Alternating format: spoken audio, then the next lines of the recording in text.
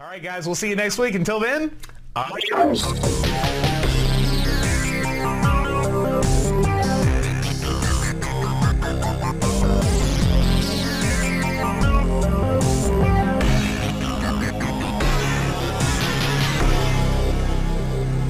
Conversations from the Dark Side.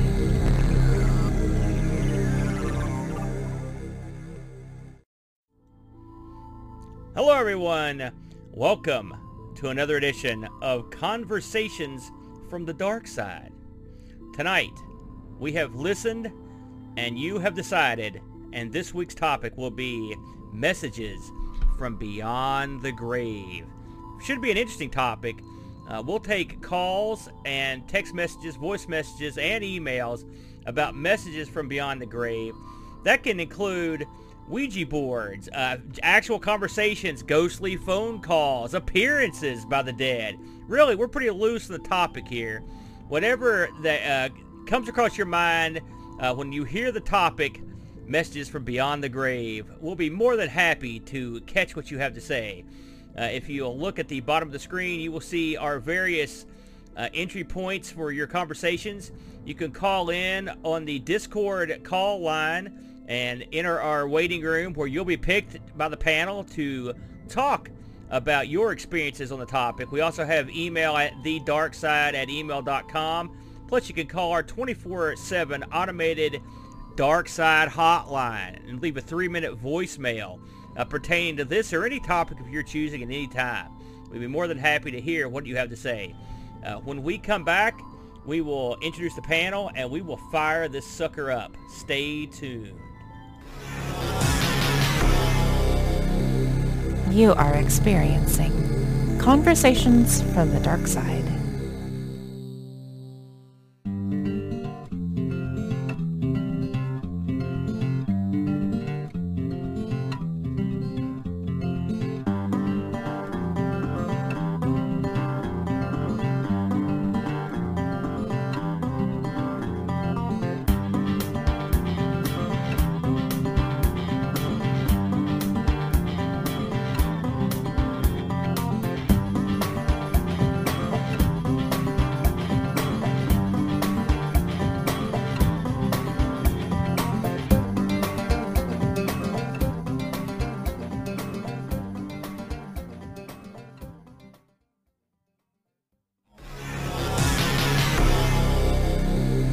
You are experiencing Conversations from the Dark Side.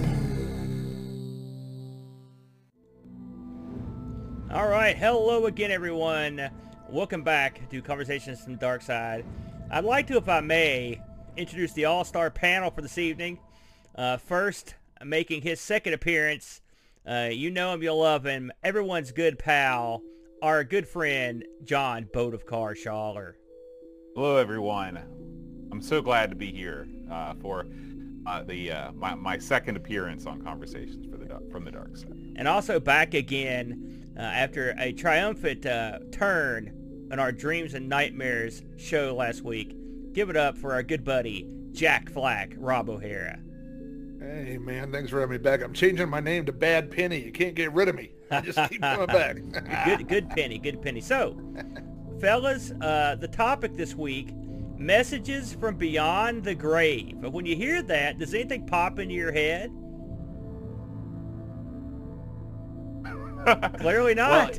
Well, it's funny because the topic, the topic itself always leads me to believe, it makes me think about what are these people doing when they're not contacting you from beyond the grave? And are they just waiting around? It's not the dumbest question I've ever heard. What do they do for fun in the afterlife? It's sort of like the when you're playing a dungeon crawler and you run up against Lizard King, who's been waiting on the third level in behind a locked door since time immemorial to run up against you with a sword. Interesting.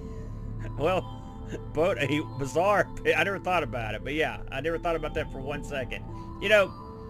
Before we get too deep into this, I want to touch base on a message I received late last week.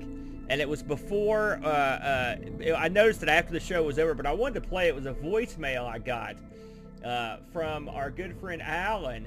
And I'm going to hush the music here if I may, and we're going to listen to this. This is a voicemail about his dreams. Are you guys ready? Here we go. So I want to tell you a story about a dream that a friend of mine had when he was in college. He told me about this dream. And I'd say it's just about the most terrifying dream that I could imagine. Strange thing about this dream is that it starts with him waking up in his room. So he wakes up in his room. It's early morning. It's still dark. And a man comes into the room. Like a stranger, like an old man. He doesn't recognize him. And the old man says to him, "You can't wake up. I've trapped you here. And you're going to stay here with me forever." So when he hears this, he's pretty shook up. Tries to wake up. He wakes up. He's in his room. Looks around. It's early morning. The guy comes in again. Looks at him and says, "I told you. You can't wake up. You're stuck here with me." So by now he's getting pretty shook up. He tries again. He wakes up again. He's sitting there. Just as he thinks he's okay, the guy comes in again and says, "You can keep trying, but this isn't going to work. You're stuck here forever." And would you believe he went through this process 5 or 6 times? By the 6th time he woke up, he was in a cold sweat. But the guy didn't come back. He was back to the real world. But he was absolutely terrified and still convinced that this guy was going to come back. Took him quite a while to get over it. Anyway, I hope you enjoyed the story. Take it easy now. Wow, chilling stuff there from Alan. You may also know Alan is the same. This is the same Alan that worked on Asteroids RX. So, on the ZX Spectrum. What'd you think of that one, fellas? Yeah, and that delivery too. Boy, he needs to pursue a career in voiceover work. Yeah, that was great. He sounded real good, very well done. But what do you think about a story like that? Have you ever had anything like that happen to you, Rob? You know, first of all, isn't it? You know, we depend on our minds every day. Like, I mean, we think like our minds are what keep us sane, right? Like when you think about somebody who suffers from mental illness or you know, has hallucinations or stuff, it's like something's not right with their brain. And so we depend on like being on the same team as our mind, which is where our dreams come from, you know. So have a dream like that where your brain is like just coming up with something horrifying, and then you wake up and what are you going to do? Like, you're not going to, you know, beat up your own brain. Like there's no revenge against that. I don't know, man. I did have a recurring dream when I was a kid, and it was all because this is a funny story. It was all because I tried to shove my best friend out my window. I want to hear this. A friend of mine came over, one of my best friends, my buddy Andy, and we were jumping on my bed. And my bed was right next to my window, which was pretty high up. And as we were bouncing, I thought, I wonder what would happen if he just went out that window. Like, I mean, I wasn't like I wasn't psychotic, but I was like 10. It seemed pretty funny. And so anyway, just, you know, as I kind of just pretended to, you know, nudge him a little bit. And he immediately fell backwards, and it broke part of my window, and it also bent the screen. And so we had to, and then I had to pretend like it was an accident, you know. But I never, after that point, had a screen in my window the whole rest of the time when I was a kid. So when I would open the window, it would just be wide open to the outside. And I started kind of developing this fear of somebody coming in through the window. And I would have these dreams at night where I would be laying in bed and kind of doze off and have these dreams where I was still in my room and a guy's head would come up, but like the top part of his head was missing, like the skull was missing, so I could see his brains or something.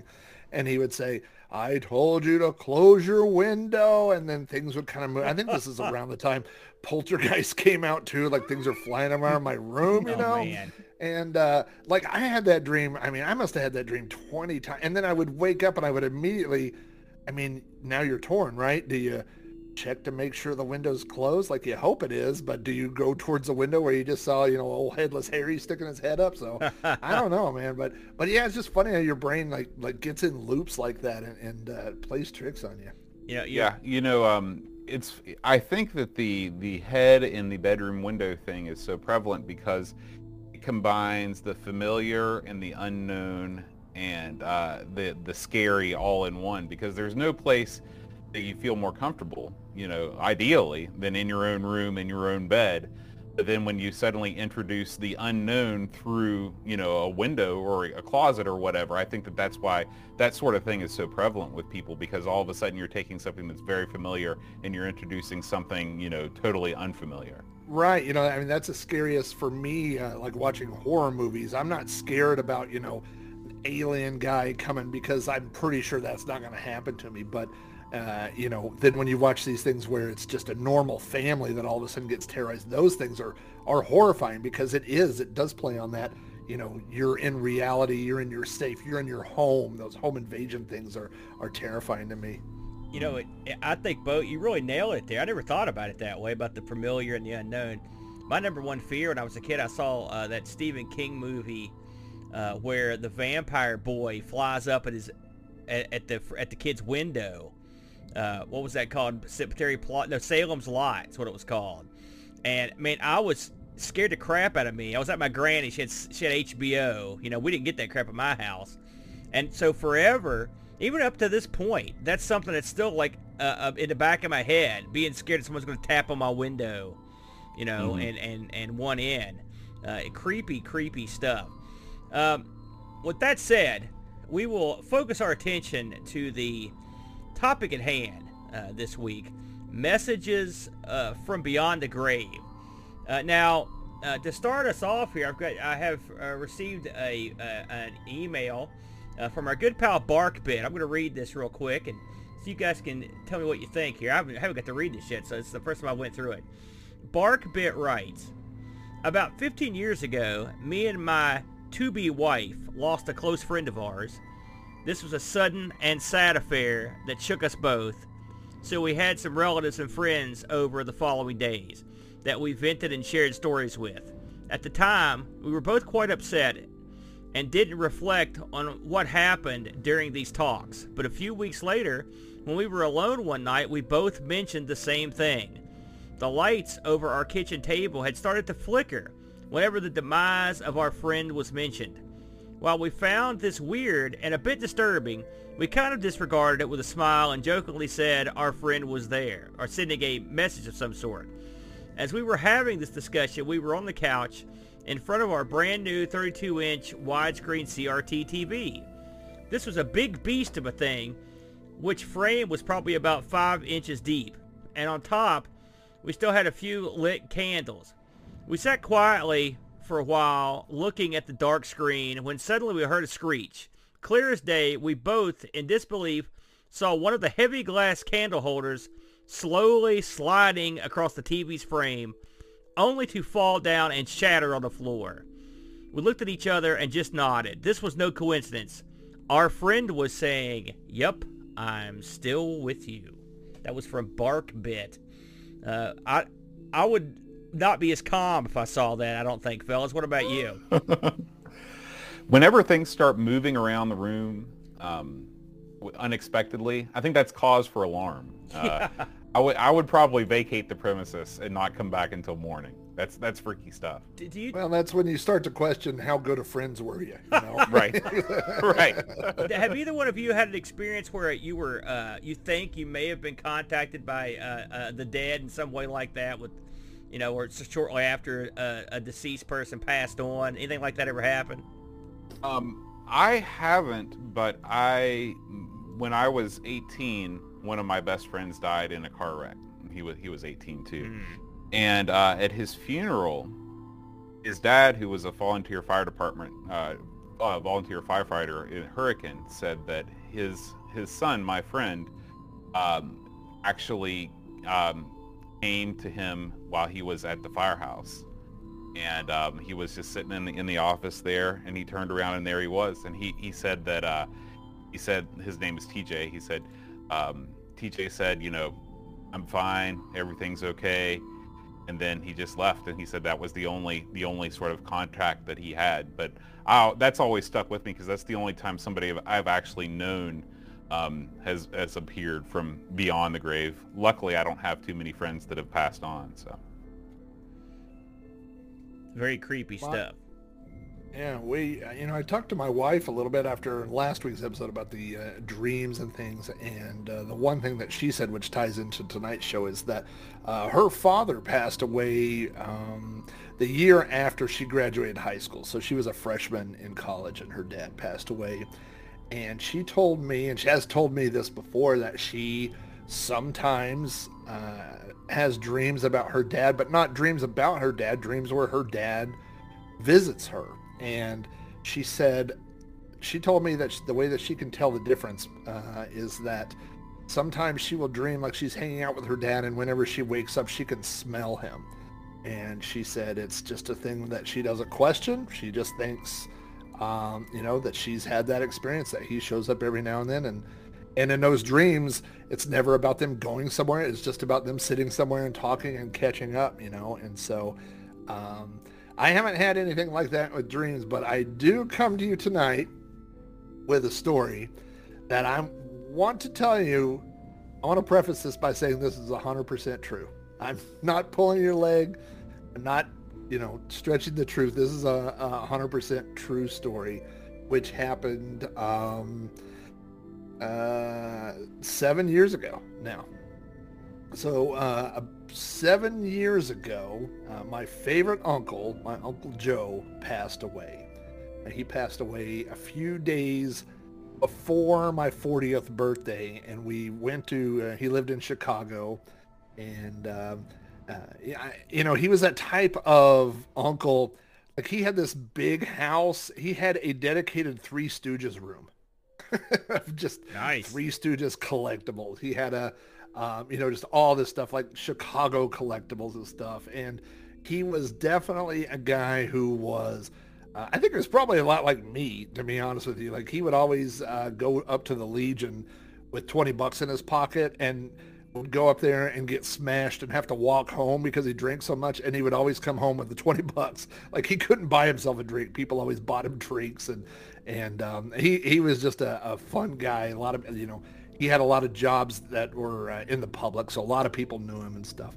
And so anyway, we went up for the funeral, and I ended up being a pallbearer on my 40th birthday for my Uncle Joe. So that was definitely a birthday and a time and experience that I'll never forget. All these things. That's a real bummer there. Kind of, it all overlaps, and having all your family come in and stuff. And they had a wake, and they had to extend it for 2 days because so many people from the city and stuff came, and it was quite the event. So anyway, the little memorial sheets that you get at the funeral, we got one of those. And when we came home, my wife had a little frame that was the perfect size for it. And so she put it in this frame and put it in our laundry room. And this was in the last house that I lived with, and it was a relatively new house, so it's not this ancient 100-year-old house with creaking boards and stuff. I mean, this is a 5 or 6 year old house. This is a modern house.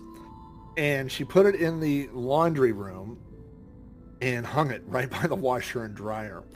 And just like the story you were just reading, I would go in there and the lights would flicker. It was such a weird thing. And I'm the type of person that's predisposed not to really believe that there's something. I would be more apt to think that there's something going on with the wiring or the fluorescent light than, you know, that this picture of my Uncle Joe is making the lights flicker when I walk in. But it was kind of undeniable that it was happening. You know, we were walking, you'd go in there and then the lights would kind of flicker. And this was our laundry room was in off of a hallway that went between the garage and the main part of the house. So we always left that light on. So it wasn't like it was warming up, you know, or anything like that. Like the light bulb was always on, and then and you could see it from other parts of the house. So it would be on, and then you would walk in there and, you know, it would kind of flicker. And so at some point I told my wife, I said, you gotta move this photo. This thing's creeping me out. Like every time I go in here, I'm looking at this picture of my Uncle Joe. And she says, all right, well, where do you want me to move it? And I said, you know what? Why don't you ask Uncle Joe? I said, you ask him, and then you put the picture wherever you want to put. So in our bedroom, there were a set of sunken-in bookshelves. It was right next to my bed. And she literally, you know, took this picture and kind of walked around for a minute and said, I think that's where I want to put it. I want to put it by these shelves. I went back in the living room. And then I heard her say my name. She says, Rob, come in here. And I was like the way that she said it, it was a little bit of maybe some fear, maybe some astonishment. Like, I don't really know, you know? And so I go in there. She's got the picture sitting on the bookshelf. And she says, I want you to touch the bookshelf. And I said, okay, like, is it going to be hot or cold or something? And so I kind of touched it, and she said, no, give it a push. And as I pushed the bookshelf was on hinges and opened up into a hidden area in my house. I swear to you on all that holy, this is a true story. The upstairs part of my house, there was a big area underneath the stairs. It was a staircase that, you know, went halfway up and then turned 180 degrees and went the other halfway. And so what it looks like is that the former owners, the original owners of the house, cut out a doorway and hung this shelf, which was then stuck closed with magnets. So you could put things on the shelf and never know that it would move. But if you pushed it just hard enough, magnets disengaged and this thing opened up into this area. I mean, the area was large enough where, I mean, easily 6 adults could walk in there. And then there was another area underneath where the steps were, which is where we started storing our Christmas tree. And we knew the realtor that had sold us the house, and we asked her, did she know about it? And she said, no, she had no idea. Nobody had ever told her. So we'd been living in this house with this basically secret little mini, I mean, bigger than a walk-in closet, a large area that we had never discovered, and we never would have found that unless my wife had put the picture of Uncle Joe on those shelves and dusted them off. So, you know, was Uncle Joe showing us where the hidden thing was, or was it a series of coincidences? I don't really know. I can't tell you, but I can tell you that story is 100% true, that by following a picture of my Uncle Joe, we found a hidden room in our house. If there's ever been a message from beyond the grave, Uncle Joe was giving you some extra footage to store your tree. I'm waiting for the lights to start flickering right now. What a tale. Holy, so what do you think about that, Boat? Holy smokes. You know, I know this isn't the dream episode, but one of my recurring dreams as a child was always finding a hidden room in my basement. You know, I would walk down there and I would push on one of the bricks, because there was a brick wall down there, and it would swing open, and it would be tons and tons of video games. It was a dream. Wow. If there had been video games of that hidden thing, then that would have been full circle. That would have been great. But I mean, it is, you know, I think it's one of the ultimate fantasies of home ownership. Well, I guess it could swing either way depending on what's in there, is finding, you know, a secret area. I mean, there's got to be 1 in 1,000 people that have found a full secret room in their house. That's incredible. I love it. That's amazing. That's amazing. I will tell you that we looked at each other when it opened up, and I said, you know what we can use this for? And it was like a you know, a bit in a comedy film, and at the exact same time, she said, "Put our suitcases here," and I said, "Sex dungeon." And boy, I should have waited a beat and waited to see what she said first, because I can tell you, for the next 5 years, that is exactly where we kept our suitcases. Where'd you put your sex dungeon equipment? That's what I want to know. I was going to buy some. No. You know, you gotta. Once you get a new room, you have to, fill it with stuff. That is quite a tale. Well, listen, everyone, what a tale. We're going to pop out for a brief commercial, and then we're going to start taking live calls. We've got some people here waiting patiently in the Discord chat room. If you would like to join us here on Discord, we'd love to have you. The address is at the bottom of the screen. It's bit.ly/conversations-from-the-dark-side. Come on in here, hop in the room, and when it's your turn, we will have you raise your hand, and we'll bring you in to talk with myself and Jack Flack and John Boat of Carshaller. We'll be back in 2 minutes and 2 seconds. This is Conversations from the Dark Side. You are experiencing Conversations from the Dark Side. Here in West Virginia, we've tested all of our activities for maximum family fun.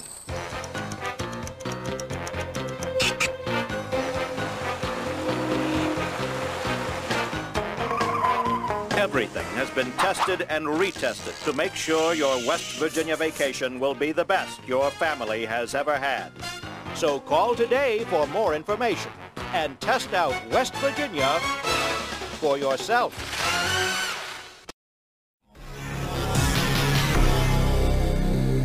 You are experiencing Conversations from the Dark Side. All right, we are back. And again, the topic this week, messages from beyond the grave. Again, we'd love you to join us. You have multiple avenues to come speak with us. You can call us even during the show on the automated voicemail line. Leave a voicemail. We'll play it on the air if you're the shy type. You can also hop in our Discord chat and talk to us just like our next caller did. Who are you and where are you from, sir? I am one of the TeamSpeak regulars, Patrick. Oh, and, yes, Pat. How are I'm you tonight? Doing well, sir. Doing well. I'm from the mountains of West Virginia. It's all the mountains, isn't it? Well, it's about 10 degrees colder up here than it is where you are, so I'm more mountain. What's the temperature out there, Pat? I think it's supposed to be 38 tonight. Very good. Very good. So, what did you think of Flack's tale of his secret sex dungeon? I want to hear the next part of the story of what his wife thought after both of those things were said simultaneously. So she's probably used to that from Flack. Probably so. I told her one time, I teased her for a while, I wanted to buy a school bus to convert it, and that was a long-running thing. And I finally mentioned it to her. I said, I'm going to buy a school bus. And she said, you better hope it's comfortable to sleep in.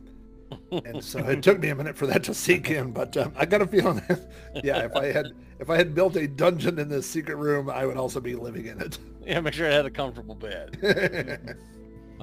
So no, as somebody that's used to, refinish and restore old houses, I've found tons of strange little rooms and stuff in places.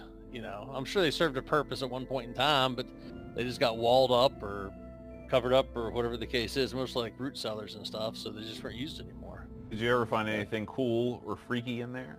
A pocket watch once, old newspapers from like right around the turn of the century, to old deck of cards, just tons of strange little things. You just give them to the owners of the house, and it is what it is. Now, Pat, I've known you for quite a while, my friend. Yes. And I know that you have dabbled in all sorts of nefarium, including Ouija boards and milling around in graveyards. What do you know, or what can you tell us about your experiences with messages from beyond the grave? Well, the story I have for you this evening is one that happened in my old house, the house I grew up in. From the time we moved there when I was probably less than 1, and I moved out when I was 18, 19, something like that. And it was a doctor's office in the back and a funeral home in the front. And so that's where I grew up. And in fact, someone who actually remembered it when it was a funeral home came over, and when I sat on the couch, where our TV was setting was exactly where they would set the caskets for the viewings. So it's kind of like we had our TV room set up just like they did. So instead of viewing the TV, they were viewing bodies. That is no good. So the place you just stared, did you ever notice any oddness when you were watching TV? I think that's what my wife got on me for earlier this evening. I was talking about the show. I was like, hey, tonight's the show. You know, it's Friday night show. We gotta tune in and listen. It's gonna be cool. And I said, but I really don't know that I have anything for tonight. And she just like gave me that look like, you're an idiot, which I mean, I just know the look by now. You know, I get it so frequently. And I'm like, what do you mean? And she's just like, you're desensitized because you saw so much crap in that house that you don't think of it as being weird. And I was kind of like, oh yeah, I guess you're right. Because the story I have tonight is the first time she heard something in the house from beyond the grave. Okay. And it freaked her out completely, and I was like, meh, okay, next, you know. And she was not as happy about it as, you know. She took it a little more seriously. We were sitting on the couch. We were the only two in the house. My parents were out of town, and we were watching television. I think we were probably making out, honestly, is what I think we were doing. But she swears watching television. Because you would do that when you're the only two people in the house. But anyway, we were expecting my sister to come by and drop some food off, because she was going to be coming down, and I think we were going to have a party that weekend, and she was going to be bringing some stuff down, so she was going to come down with some food. So I was listening for her, and we're sitting on the couch, and I hear my sister yell my name. And I'm like, oh, crap, I forgot to unlock the door. So I got up, ran out of the living room, ran down the hallway, through a couple other rooms, into the kitchen, ran to the back door to unlock it so she could bring the food in. Man, there was nobody there. And I'm like, okay, well, obviously she knew we were in the front of the house. So she just walked around to the front porch. So I'll look around, turn around, run back through the kitchen, and I meet my now wife, then girlfriend, in the hallway. And she's got this real disturbed look on her face. And I'm like, what's up? And she's just like, that's not your sister. And I'm like, yeah, it is. She's at the front door. She's like, there's nobody at the front door.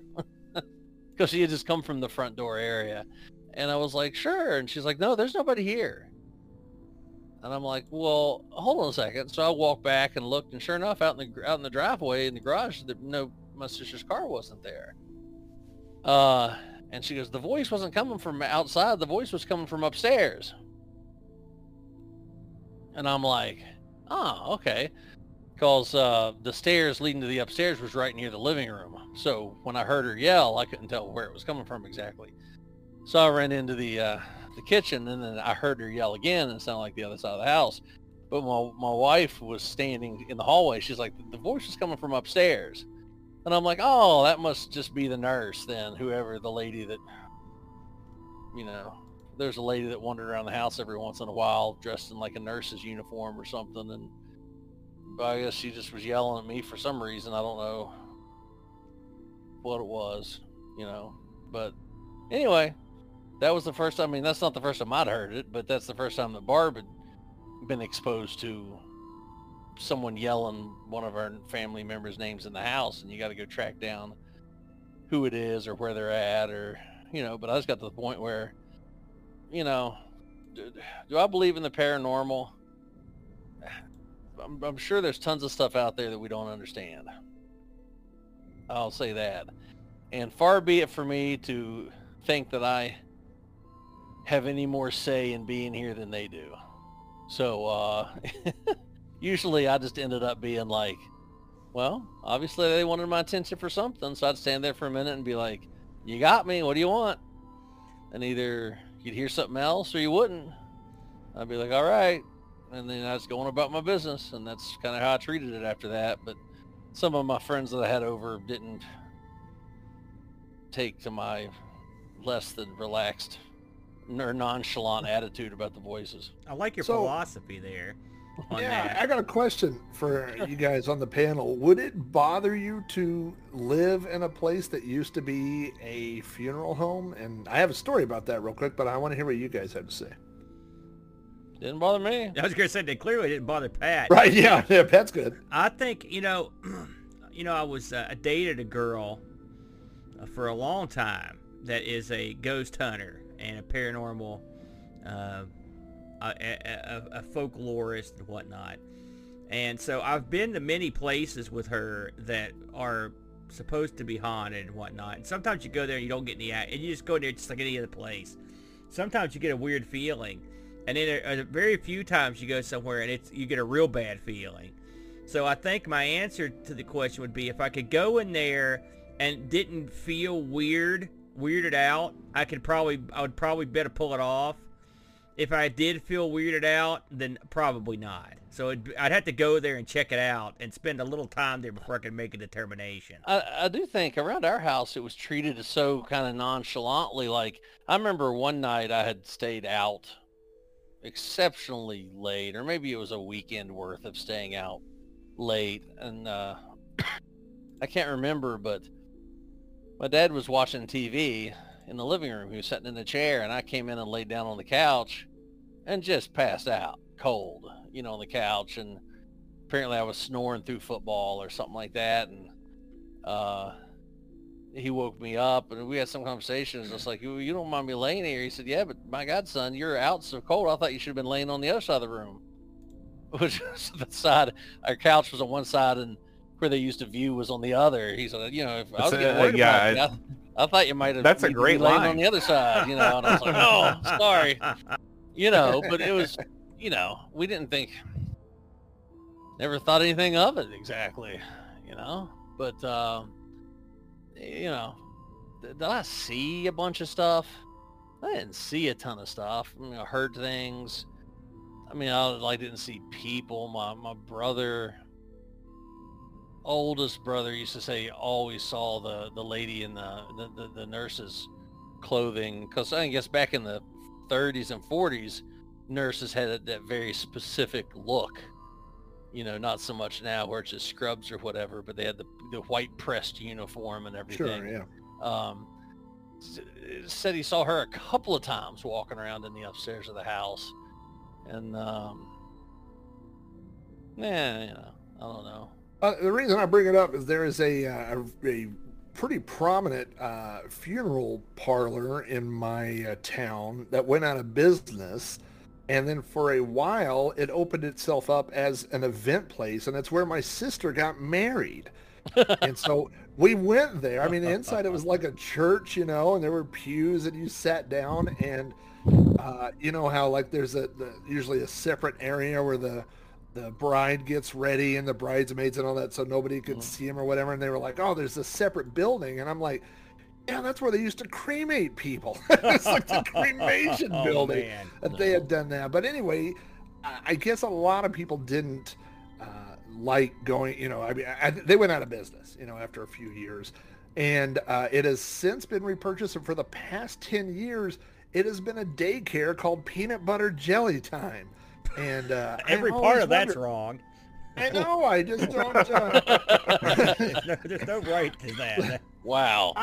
And my kids are older, but I always think about that. Like, I wonder if how would I feel about sending my kids to a place that used to be a funeral parlor? But, Children, if everyone's good today, we get to visit the crematorium again. Yeah. Right. Or maybe if you're good, you won't have to visit it. Would be a Yeah, better, they'll make peanut butter jelly for you. yeah, it'd be a better way to put it. That is creepy stuff. By the way, I didn't get to hear you talk. Would you live in a funeral parlor?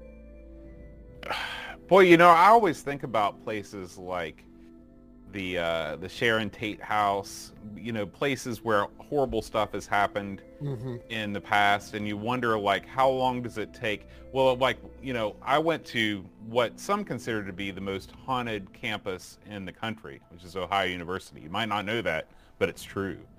And there was a room in my dorm that I lived in my sophomore year that they actually boarded up after somebody killed themselves in there, because nobody wanted to live in a room where, you know, somebody killed themselves. And you wonder, how long does it take for the sort of supernatural taint to wear off, or is it, you know, it's. I think I'd probably just have to knock the house down and start again from scratch, is what I'm saying. No, Really? no funeral parlor. Yeah, no good. But, I mean, if you think about it, nothing really bad happened there. I mean, people, sure, they had funerals there. Whatever bad happened somewhere else. I guess that's a good point. That's They a good brought them there. Now, granted, there's a lot of emotion, a lot of sadness associated with that, but that's by the living. Mm-hmm. You know, that's My wife and I are split so far on this issue.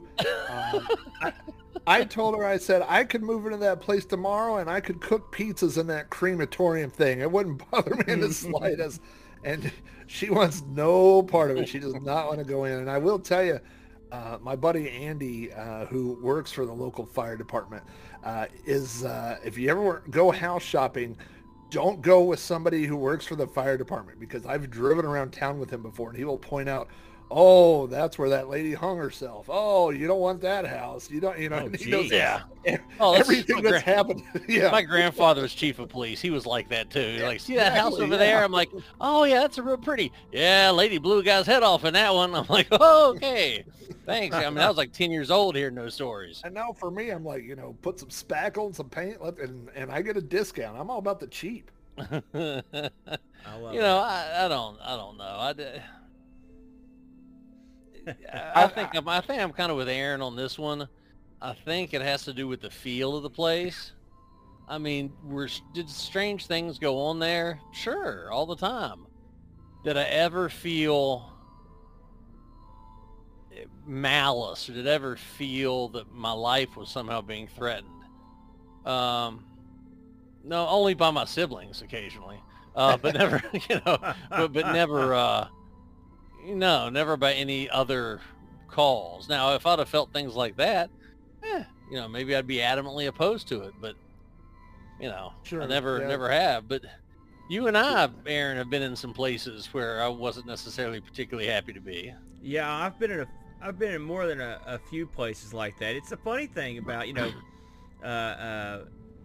the topic Messages from Beyond the Grave. It goes into a lot of different areas, and if one of the messages they send out is to make you feel creeped out whenever you're walking around, or make you feel like you don't want to be there, then absolutely they are getting through on some of these.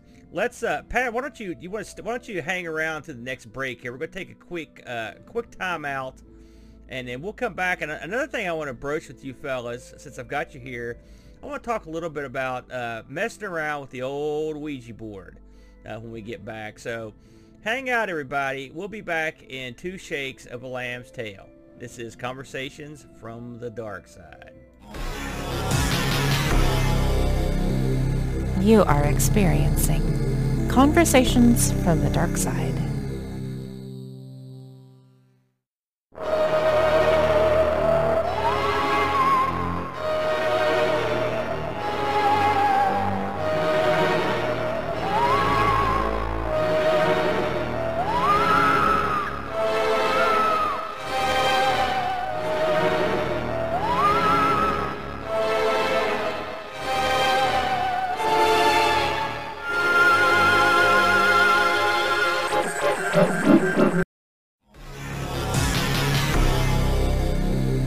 You are experiencing Conversations from the Dark Side. All right, we are back. We've got a 3-man group here along with myself. We've got our good buddy, John Boat of Carshaller, our good pal, Jack Flack, and our fine caller, Patrick. I want to mention to you guys once again that if you're interested in joining the gang here, feel free to pop on our Discord call line listed on the screen right there. You can also email us at thedarkside@email.com. You can also leave us a text message or a call on our automated voicemail at 304-397-0810. Open anytime and ready to take your 3-minute or less voice message. Now, when we left, guys, we were just talking about places that creeped us out, and in general where we think maybe the dead are bare minimum making us uncomfortable.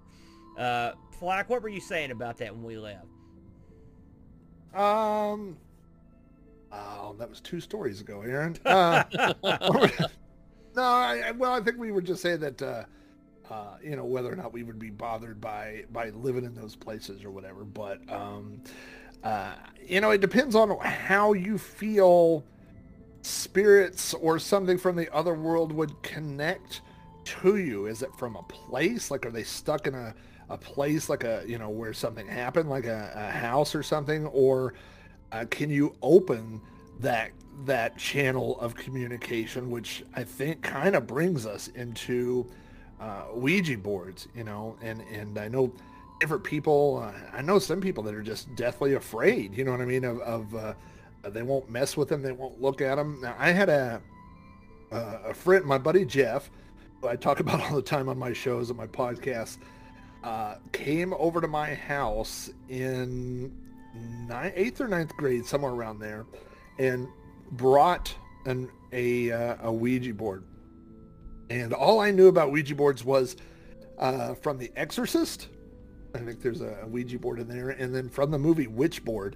And neither of those, like, things don't go well, right? So they, Yeah. like, it hasn't come with, good tidings or whatever. And so, I knew that they were like these ancient boards that had been created to facilitate communications with spirits and people from the other world. And I asked him, I was like, did you, get this for you inherit it from, a relative or something? He said, no, I got it at Walmart.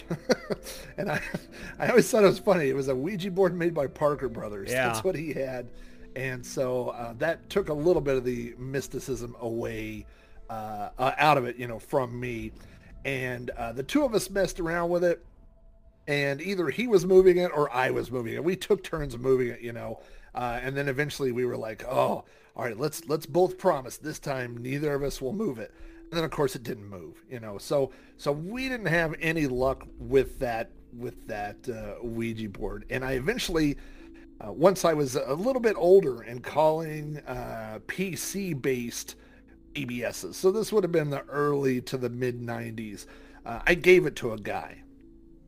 And there were all these different BBSs, and of course guys on BBSs were always talking about how to hack things or how to blow things up or how to, things like that, right? But there was this one BBS that was all girls, and Whoa. They had it was 5 sysops, and they were all girls. All right. And they would post all these crazy stories. Like, they would post that they were having a BBS, pillow fight. And it was very different than the guy culture that kind of existed in the BBS world. Like, they weren't worried about blowing stuff up. They were just telling fun stories and all these tales.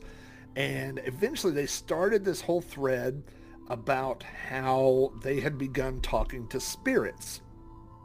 And like, this spirit had a name and a backstory and all these crazy things, and that they had started communicating to the spirit with an Ouija board. And they said that they had done all these things. And so it was a quite extensive tale that they told. I mean, that went, over several weeks about how this spirit, and then how it was more and more, becoming aggressive, and they had to get rid of this Ouija board because they felt like they had opened some portal of communication, And then towards the end of the story, they were like, we felt bad because this guy had loaned us this Ouija board, And I was like, hey, that's the guy I loaned my Ouija board. And then I realized that it was my Ouija board that we're talking about. And which was really Jeff's Ouija board. So I always found, I love this whole story where, you know, they had all these things and they were, whether or not they were really convinced they were talking to ghosts, I don't really know. But that it was the same Ouija board that I had owned and that it had been loaned out. So... and then, you know, I mentioned it to one of them one time and they said, well, it doesn't matter. It's not about who made it. It's not, you know, Parker Brothers isn't putting the spirits in there. It's a tool, something that facilitates that communication, that opens that communication channel. And it doesn't matter if it's a toy or a real one or whatever. And I never really thought about it that way, but I did enjoy the fact that, you know, supposedly my Ouija board was used in this crazy tale. But I'm assuming you guys have been to a party, or, you know, maybe when you were younger or something, and seen people playing with Ouija boards. Have you ever had any quote unquote success with that? Or Well, the I'll hop in thing here is- real quick. I'll go I'll ahead. jump in for you, man. I lived with a guy named Big Head, and Big Head had a philosophy where, his name was. that sounds like a story in and of itself. His name was Todd, but Oh, okay, all right. I called him Big Head because of the band, and our other roommate called him that because she thought he was arrogant. But either way it went, we loved Big Head. I call him Big Head because his head was larger than his body. Yeah, he had a big head, but Big Head had a philosophy on this where he said they wouldn't work if you didn't make it yourself, and he actually made his own Ouija board. I remember you remember that, Pat? He actually sort of singed it and stuff.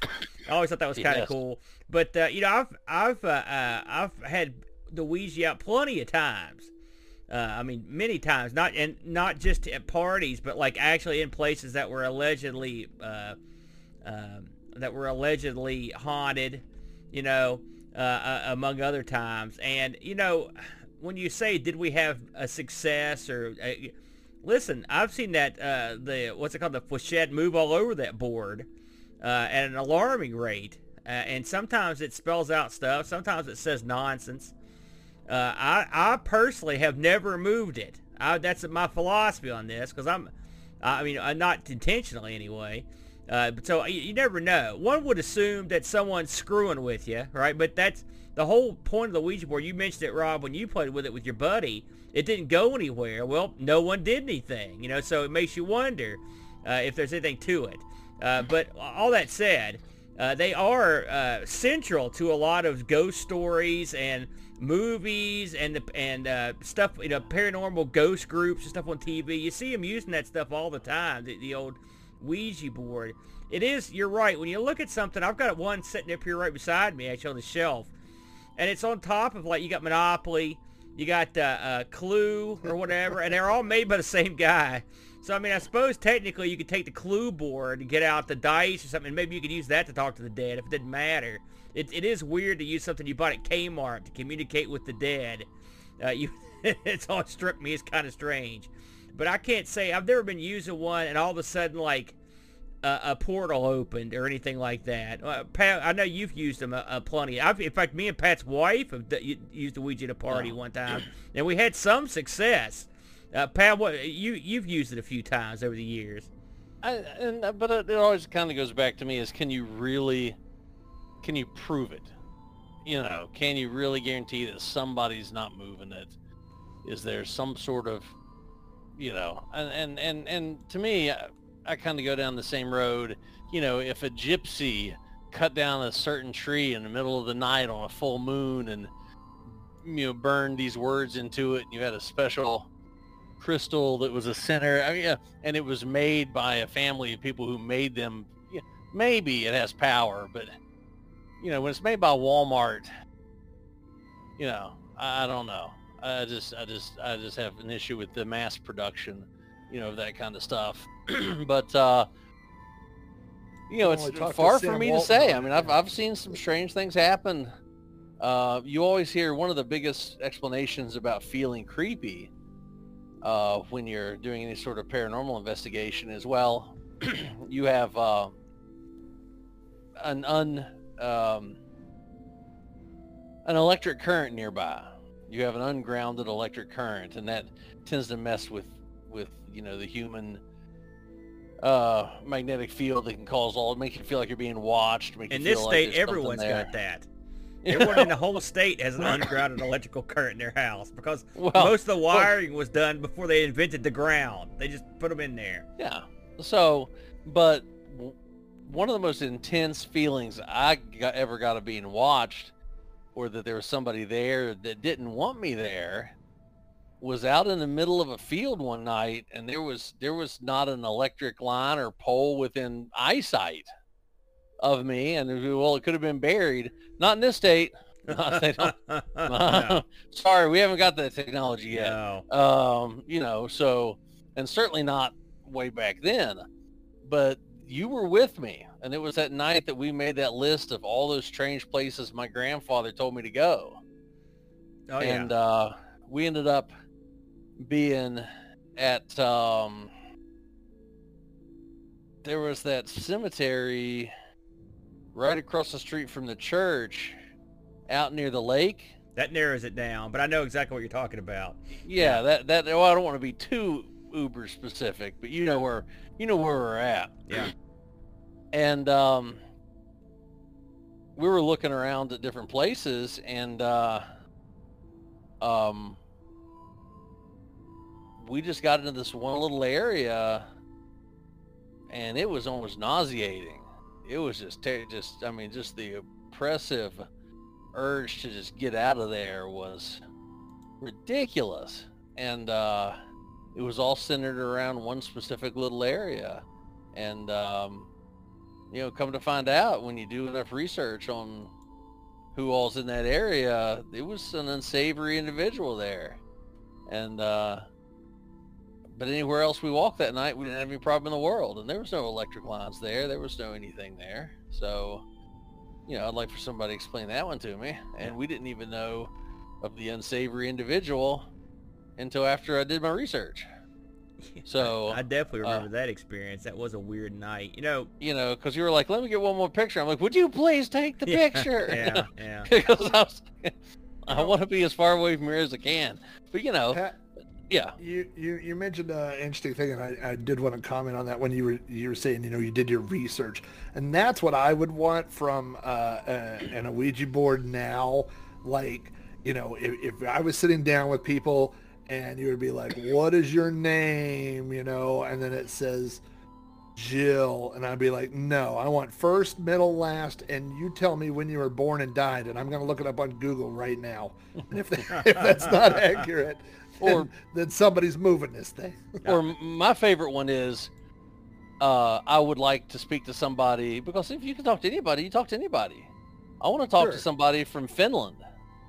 Right. I just imagine, because 100 billion people in line at a payphone in heaven or something, like, hold on, it's for you. Get Abraham Lincoln up here.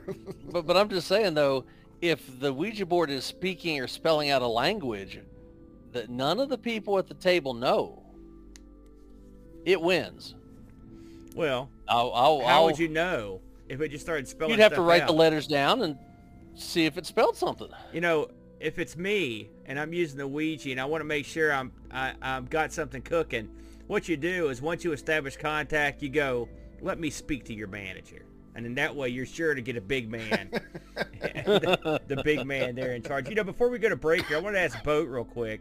Boat, I've got to ask you this. Have you, John Boat of Karshar, have you ever tangled with the Ouija?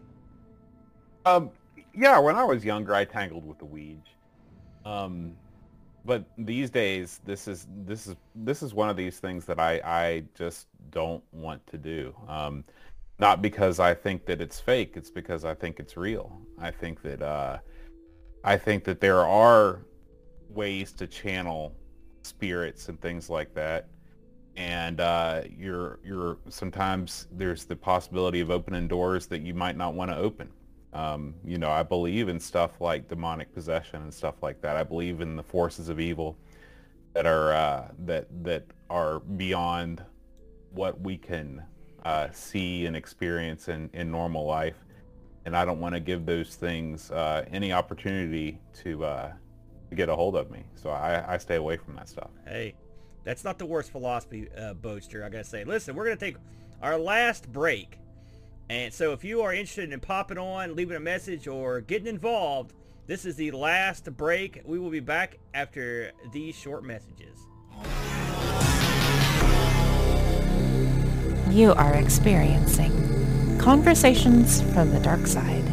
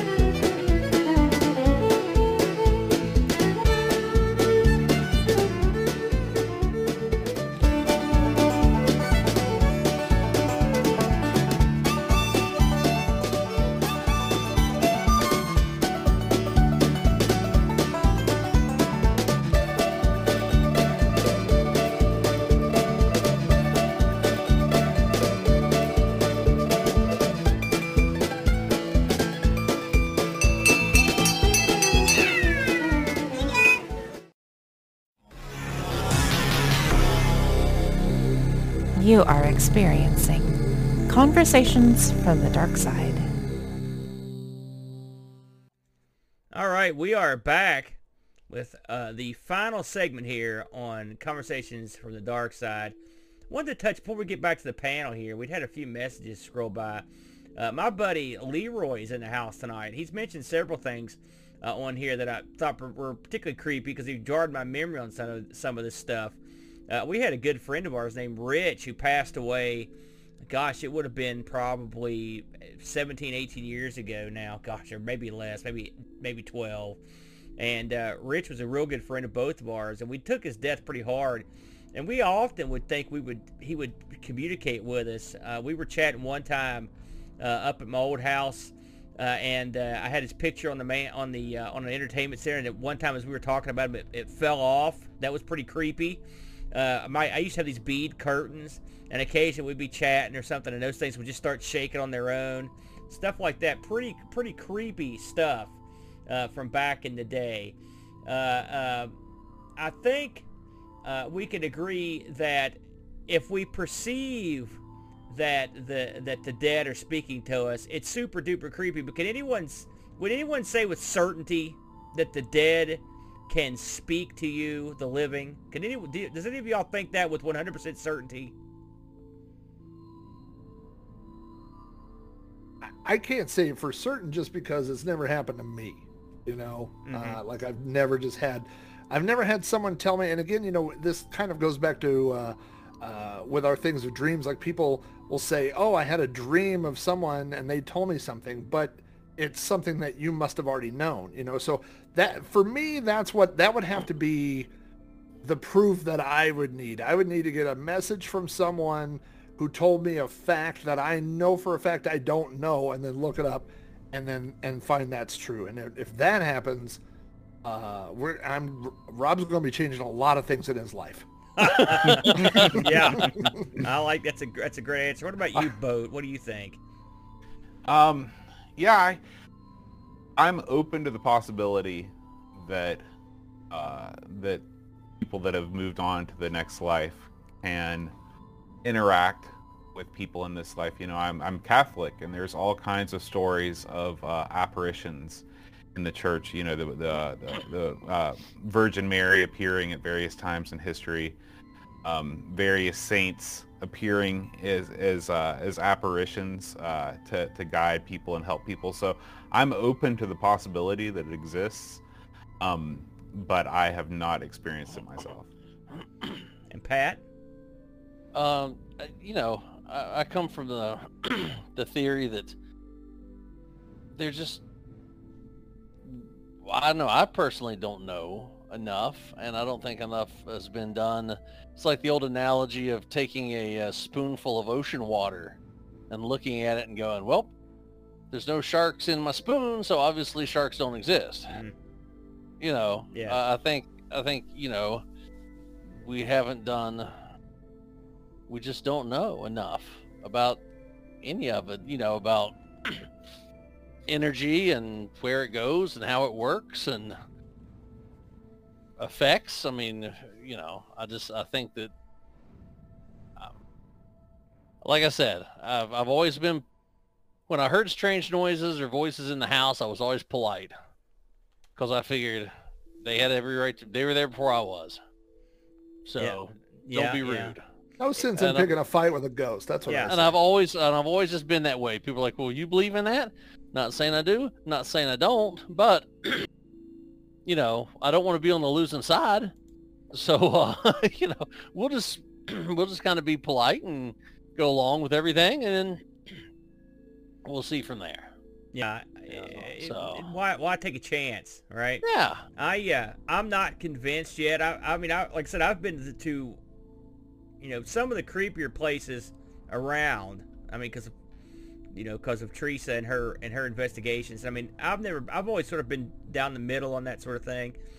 Have I had feelings that were creepy? Yes. Have I seen things that I thought were pretty darn creepy? Yes. And would I like to believe they could do it? Yes. I think a lot of people would like to think that, because that gives you that certainly gives you hope for what, you know, beyond the veil, as it were. But I'm not 100% convinced on it. Now, you know, we touched on Ouija board, some other stuff. Has anyone had any experience or heard anything about stuff like ghost writing? And I don't mean like having an author write another guy's book. I mean like, you know, print on the written page or on a wall or something like that. That was a thing. I remember seeing a lot of stuff back in the day on like That's Incredible and stuff. They'd always cover these ghosts that were supposedly had written poetry or written books or written through someone. What's your opinion on that sort of thing? And for that matter, what do you think about a ghost communicating through a medium or a someone they use as a mouthpiece? Have you given any credence to that sort of thing? Start with you, Flack. Well, you know, we were just talking in the chat about Harry Houdini, who was one of those people that I think is like me, that wasn't a necessary. Well, I don't know that he was a non-believer, but he was trying to find someone who wasn't a charlatan. You know, someone who wasn't, because during that time it was very popular to do these seances and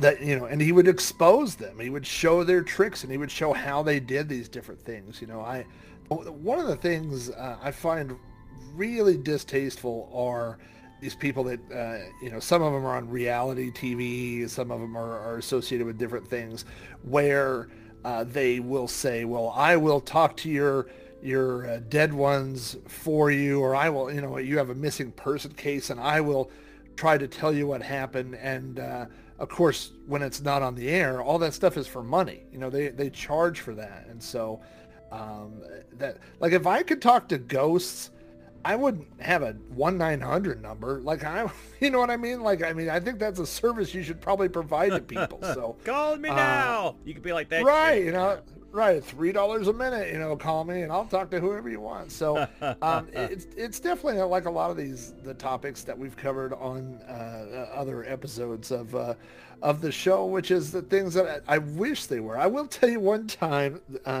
this is not quite a medium, but when I was in high school, my senior year, I went to a haunted house. So this was like a local thing for Halloween. I went to a haunted house, and it was one of those big, you know, big to-dos, and they had all different kinds of things. And one of the things they had was a fortune teller, and someone who could, you know, read my palm and stare into this crystal ball, which I'm pretty sure had a light bulb in it, you know. And she looked at, I was there with 3 friends, and she one by one went all of us, and then she looked at my hand and said, you have a very short lifeline, and it looks like you're not going to live very long, or that you should have died already. Oh, geez. And I thought, who the hell would say that to a 17-year-old kid? What is that? Like, I just paid $5 for this. You know? Wow, Like, very... can't you come up with something better? But maybe I'd been being a brat that night or something. I don't remember, but I always do remember that. I can remember her telling me that. So, yeah, I think if you can talk to ghosts and they tell you bad news, maybe you shouldn't pass it on. That's good stuff. Hey, listen, we just got an email in. If you'll indulge, I'm going to read this. In fact, our friend Benz666 sent this over. Hey, with a name like that, you never know. He writes, "Hey guys, I'm not sure if this counts, but it's something that I was told this very week, so I thought I'd share it. On Tuesday, I met my cousin Allison for the first time in 25 years. In the intervening years, her father, my uncle, had passed away. This is the story that she told me, which happened about 18 years ago. My Uncle John had cancer and was in a hospice for the last few months of his life. In his heyday, he had run a removal company and a petrol station, that's a gas station. One of his regular customers was Mr. Wiley, who became a well-known friend to the family. When John was in hospice, it turned out that Mr. Wiley was also a resident, having become ill while suffering from dementia. At least once a day, Mr. Wiley would walk into John's room and ask, 'Is that Big John Young?' To which my cousin would always answer, 'Yes, Mr. Wiley, he's not very well.' Towards the end, my cousin got into the habit of staying overnight with him. On this occasion, she had spent the night talking to him and singing songs. Around 6 a.m., a nurse came in and said that she should get some sleep. As Allison went to leave the nurse called her back and said her uncle's breathing had changed and maybe she should stay. So she did. A few minutes later, there was a commotion as the nurses rushed to another bed to care for a patient who was clearly in distress. At that time, my uncle passed. Allison knew that he had died, but could also see that the nurses were busy trying to save another patient, so she sat quietly with her dad until things calmed down. During this time, Mr. Wiley appeared. Instead of doing his usual, 'Is that Big John Young?' this time he was insistent that he'd seen John leaving with a young woman. He was adamant. My cousin assured him that John had just passed. Late, my cousin went for a cigarette in the conservatory of the hospice. A man came into the conservatory who was clearly upset. My cousin asked if he was okay. He said his daughter had just died. They chatted for a while, and he told her that at the end, his daughter had kept saying, 'What's your name?' Eventually, she said, 'Ah, your name is John.' She died moments later. She was 20 years old.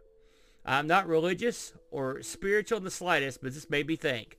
So I count it as a message from beyond the grave." Yes, I guarantee you that's a message from beyond the grave. What do you guys make of that? Yeah, crazy story. Yeah. Yeah, I will tell you that the biggest believer of anybody I know in the afterlife and has hundreds of stories is my sister-in-law, who is a hospice nurse and has seen and heard people say all sorts of things when they're about to pass away. So, and somebody who is with so many people at that exact moment when they pass from the living to the dead. So, yeah, there's a lot of people see a lot of strange things right at that moment. Hey, listen, thank you for sharing your story with us, Ben. A very intriguing and thought-provoking tale. But it does leave you with a bit of comfort to think that perhaps Big John and this young girl had walked arm in arm into oblivion, into eternity, to receive their reward and whatnot. Very nice, very very lovely message. Well, fellas, we're going to run the horn real quick. Any final thoughts before we call it a night here? What about you, Patty? No, I think some of the stuff we heard this evening was fantastic and amazing, and I think a lot like me when my wife got on me for saying that I didn't have anything, and she's like, no, you got so much stuff you don't think about it. I think we all have something. Everyone that didn't chime in tonight, thinking they didn't have anything, I bet you do. Yeah. It all shows up in different ways or different times or, different things. But if you go back and then look back, you'll go like that, yeah, that was, I did have an uncle that said this, or I had an aunt that, or a grandfather that, you're always going to have something like that. So, no, I think it's all affected each of us more than we think about sometimes. But no, this has been a great episode. I really enjoyed this. Thank you. Very good. Hey, thanks for hanging out with us, Patty. Bode, any final thoughts on this topic? Yeah, I just think that whenever we talk about messages from beyond the grave or unexplained occurrences that involve us seeing people that aren't with us anymore, it does sort of make you think about all the things that we don't know and we don't understand, and what out there exists beyond our sixth senses. And even if you're skeptical about the whole thing, it still sort of opens up avenues in your own thinking that can profoundly affect the way you live your life. Very good. Very well said, Boat. Flack, any final thoughts on this topic? As we've been talking tonight, I was just thinking about some of the other topics that we've proposed and we've talked about, and like we said, we might do a show like on Bigfoot. And I think Bigfoot's interesting, but if I go in the backyard, I'm not really afraid that Bigfoot's going to get me. You know what I mean? And it's the alien abductions. I think I could talk and listen to stories about aliens and alien abductions, just all night long.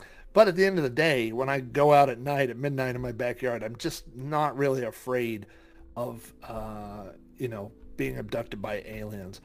And so I almost wanted to end by saying, I hope that I do get contacted by a spirit tonight. I hope, but I don't really want to say that because there's just that little thing where it feels a little more real. It feels a little more like it's possible.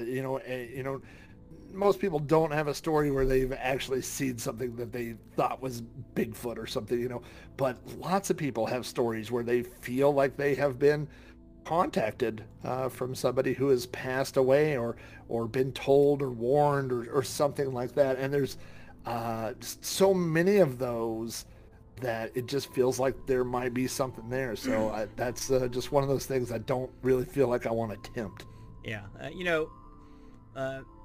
The way I think of it when it comes from a message from beyond the grave, well, it's a sinister title, cool guy title, but what are we talking about? We're talking about contact with the dead, and all that entails. And it could be spooky and creepy, or it could be sort of gentle, like Ben's story with Big John. I would like to think it's more the latter. I've got really good dear friends that have passed on way too early, and it is a comforting thought to think that they're around, and kind of occasionally checking on me.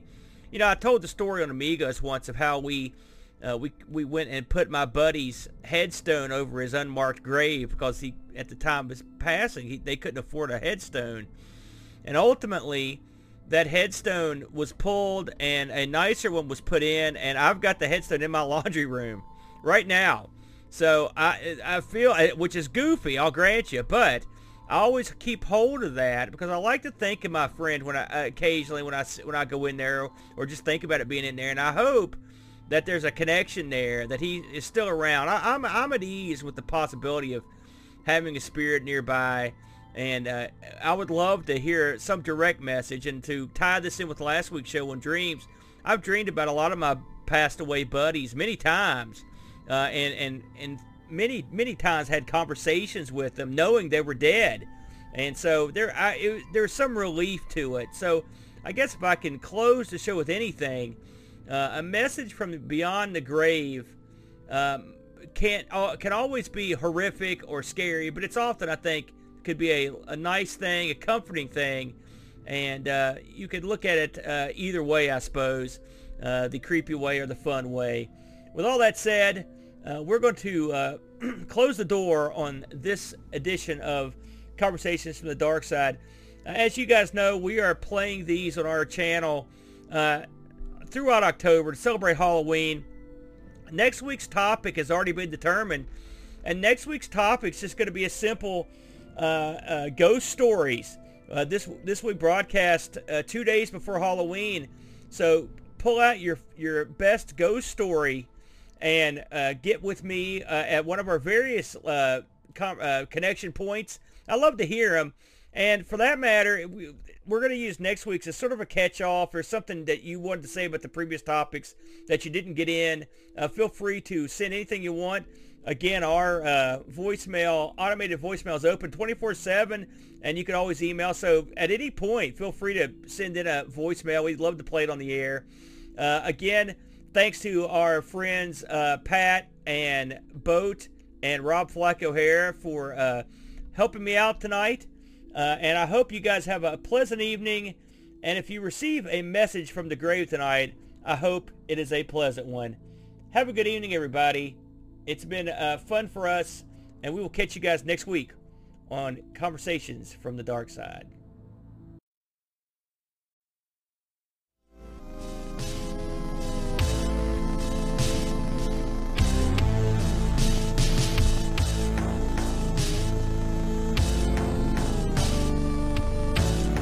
You have just experienced Conversations from the Dark Side.